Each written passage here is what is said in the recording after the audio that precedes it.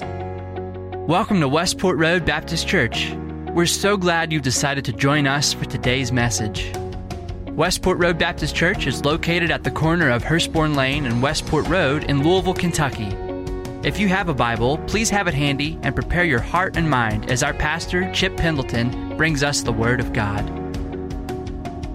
Well, good morning. Great to see everybody. Welcome everyone watching online as well. I just wish we could get Alan to sing with a little bit of passion. That's the one thing I've been looking for.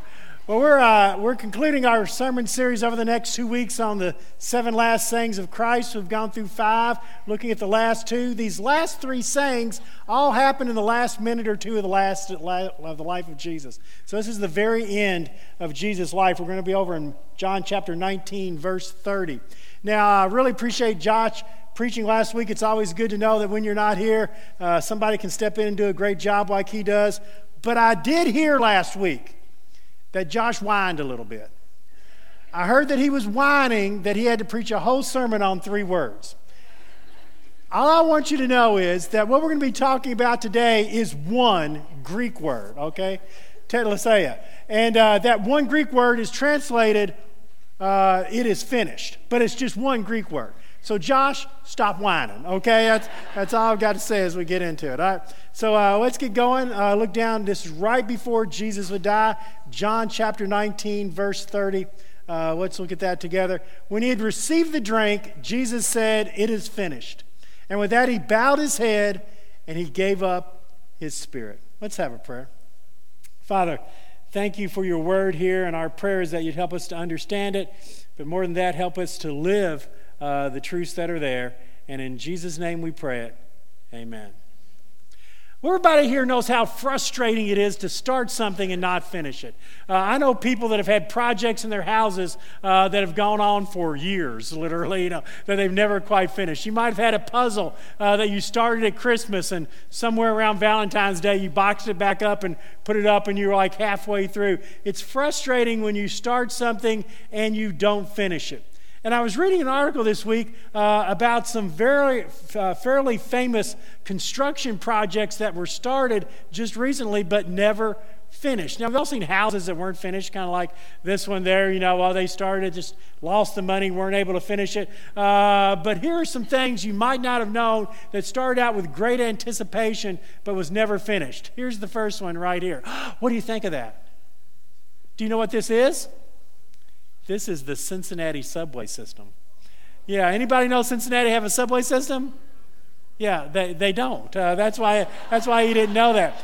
But in the 1920s, Cincinnati started a subway that was going to encircle the entire city, go downtown, and connect everything by the subway.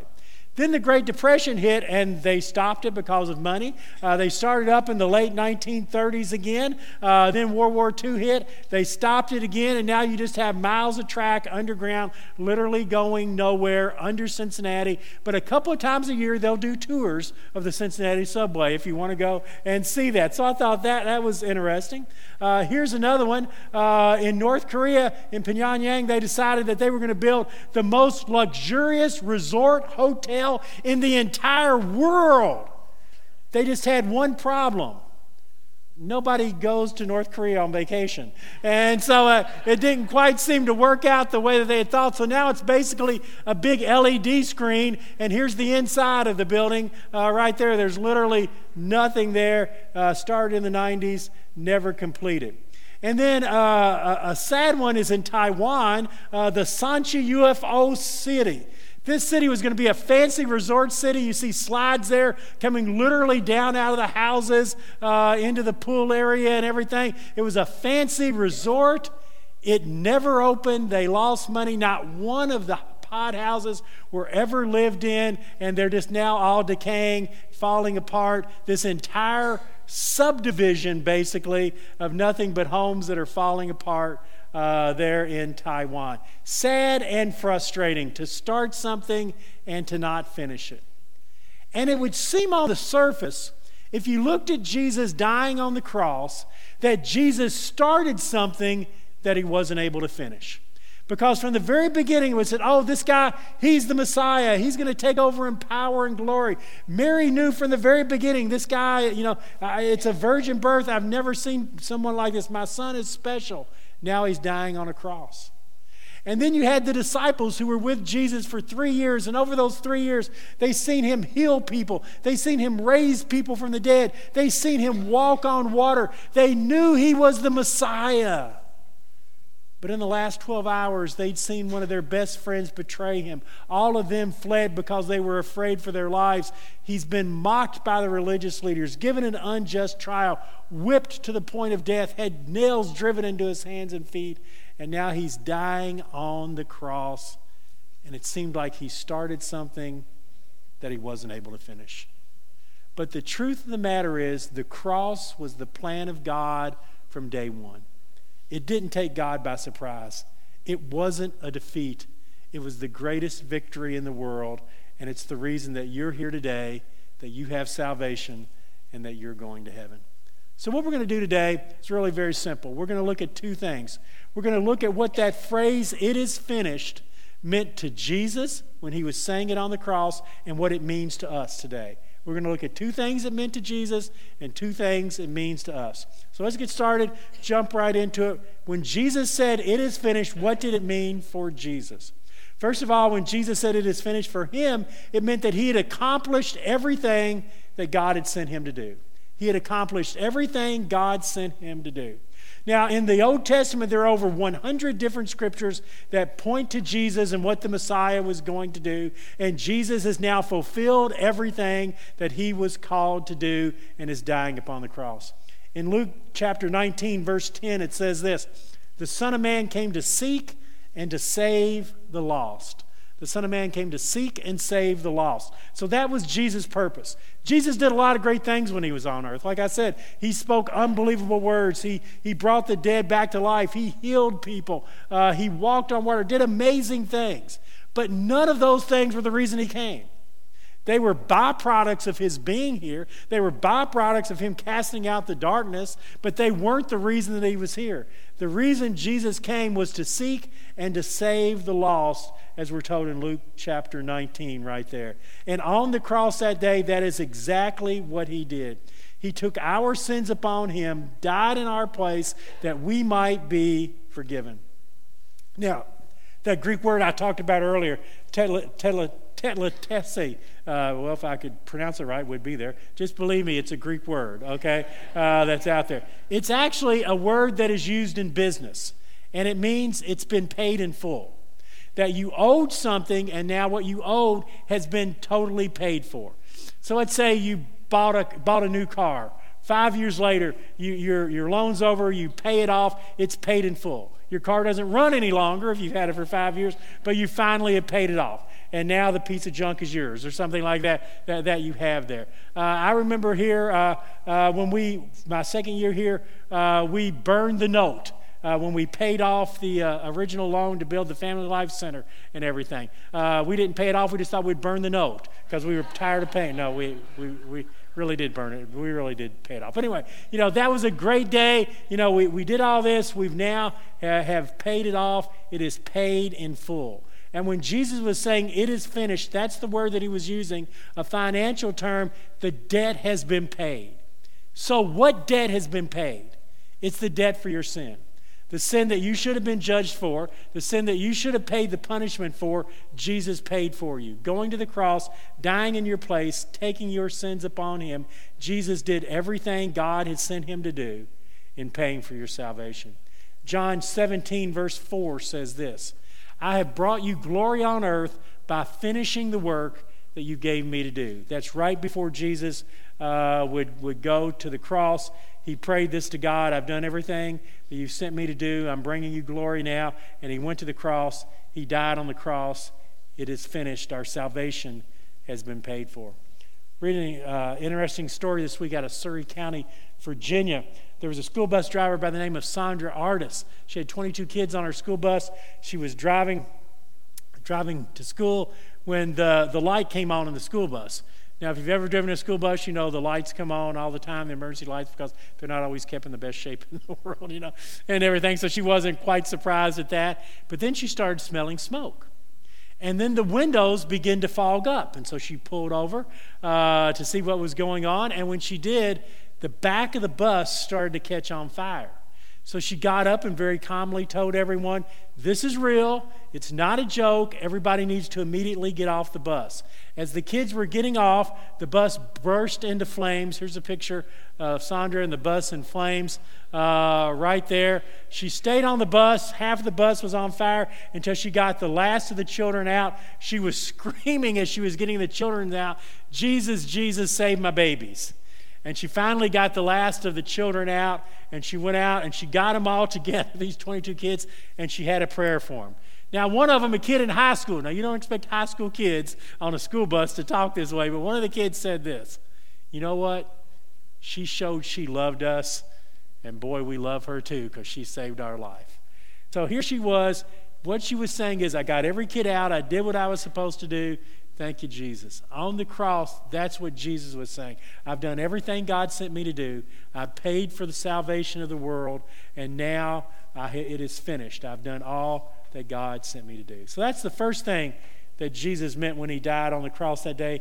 He has now accomplished everything God sent him to do. A second thing, though, when Jesus said it is finished, is that what was finished was Jesus' suffering was finally over. His suffering was finally over.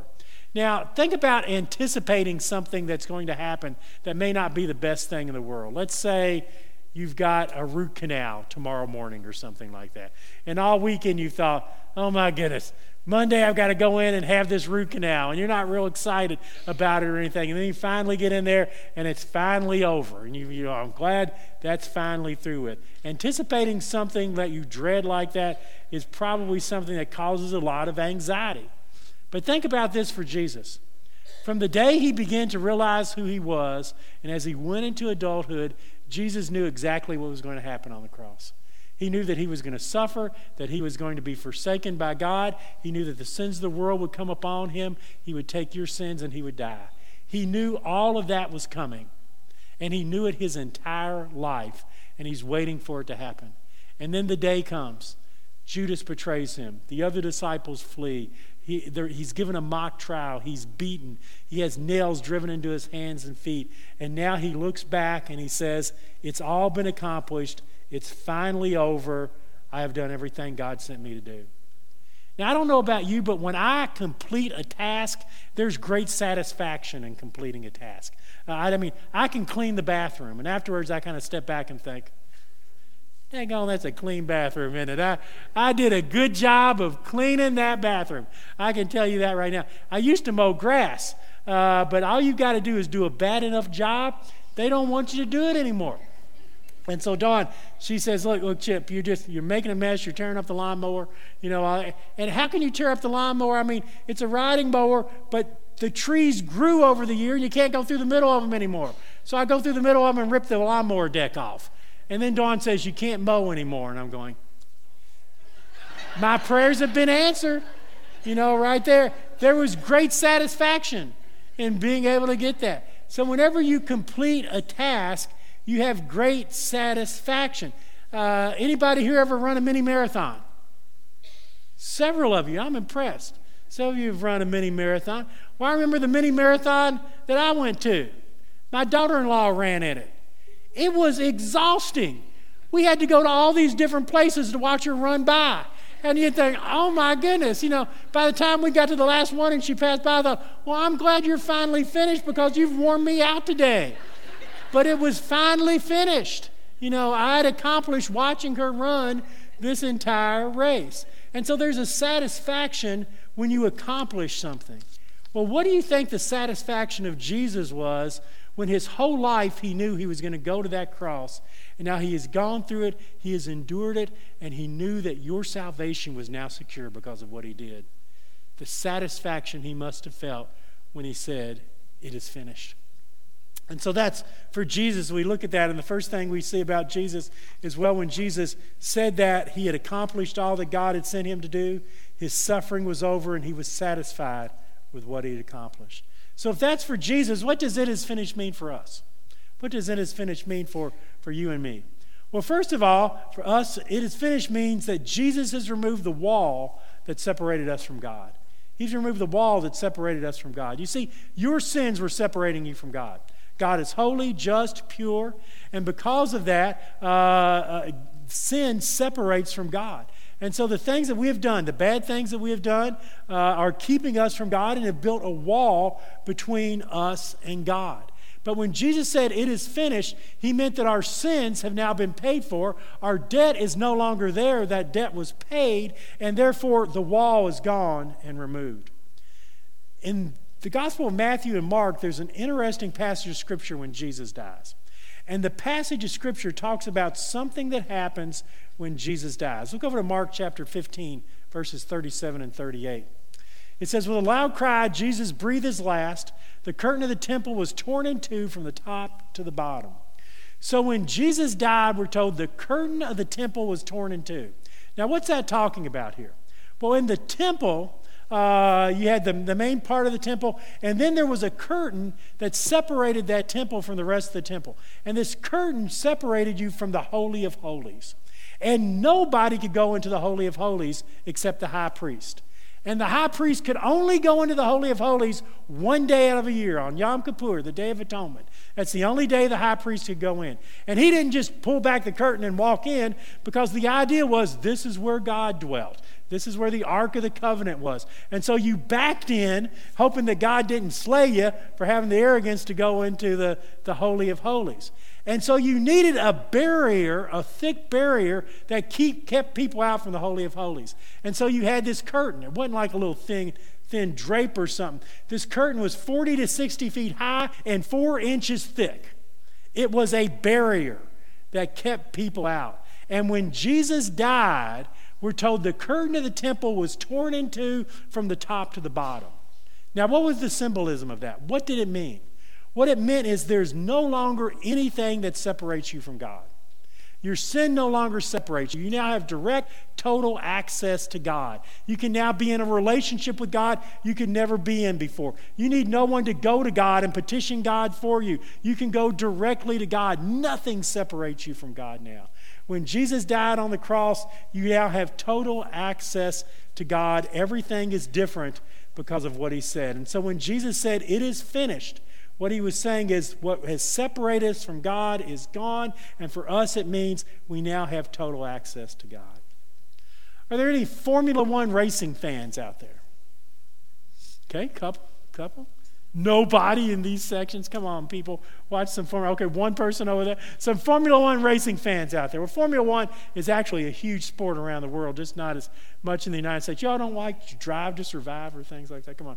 Watch those things. They're good. Anyway. So the guy who's won the world championship 8 out of the last 9 years is Lewis Hamilton from Great Britain. When COVID hit, Formula One stopped. There wasn't any races. And then Formula One came back, but there were no fans. And so you have these races with nobody there. And then last year, the first race with fans was the British Grand Prix.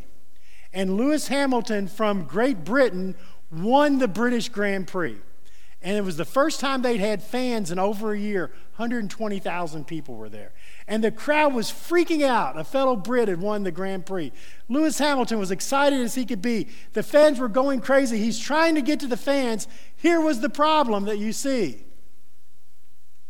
You're going to see. There was a fence that was separating him from the fans. And he couldn't get over the fence. So the fans are going berserk. He wants to get with the fans. He tries climbing the fence. The whole fence starts tearing out of the ground, and they have to pull him off of the fence. And so the fans are going crazy. He's all upset trying to get to the fans. And finally, a member of his crew comes out with some wire cutters and cuts a hole in the fence, removing the barrier. And this is what happens. He then does some crowd surfing as he goes through the crowd, and everyone is now joined back together. Well, think about what happened when Jesus died. The wall that was separating you from God, you couldn't get to God. God could not even get to you because of your sin. That wall has now been removed by what Jesus did on the cross, and nothing is separating us from God. So that's the first thing that for us it meant, is that now nothing keeps us from God. And the last thing that it is finished means for us is it means we can now have salvation and become a part of God's family. When Jesus said it is finished, it means salvation is now available to us and we can become a part of God's family. Nothing no longer separates us from God. We were saved. Now, when you think of being saved, you think of like someone drowning and someone going out and saving their life. Well, you were literally drowning in your sins. Jesus has removed your sins, and now you've become a part of God's family and God's work. Look at Titus 2:14. This is a really interesting passage of Scripture. He gave himself for us to redeem us from all wickedness and to purify for himself a people that are his very own, eager to do what is good. Now look at that for a second. Let's break it down. The first thing he says is this. Okay, you're separated from God, but you've been redeemed from your wickedness. Now what does the word redemption mean?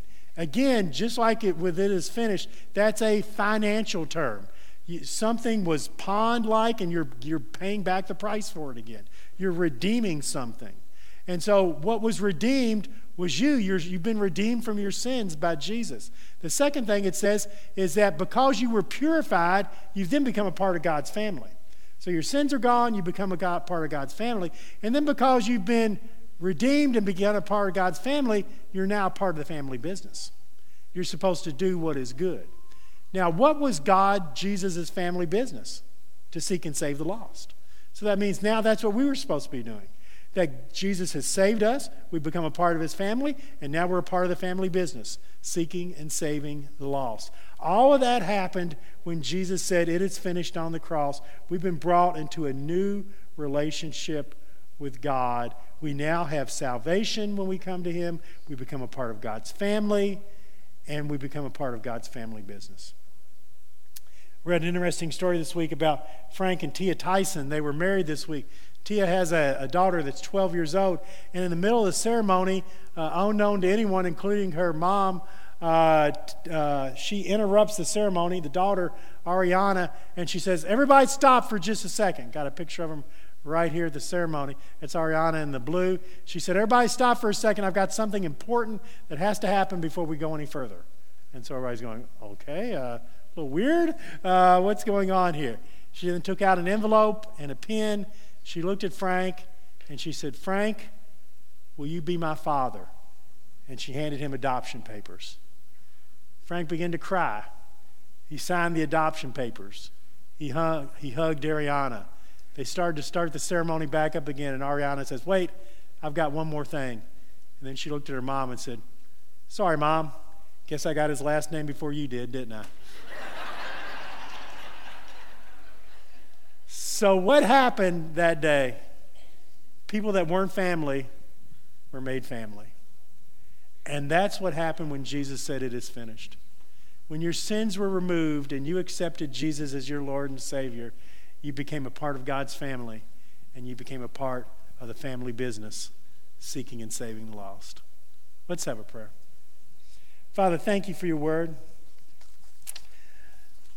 I hope that we would look at it and look at our lives and realize how grateful we are that you finished this task for us, more than we could ever have done for ourselves. That we're saved and given a family and going to heaven, all because you finished your work that day.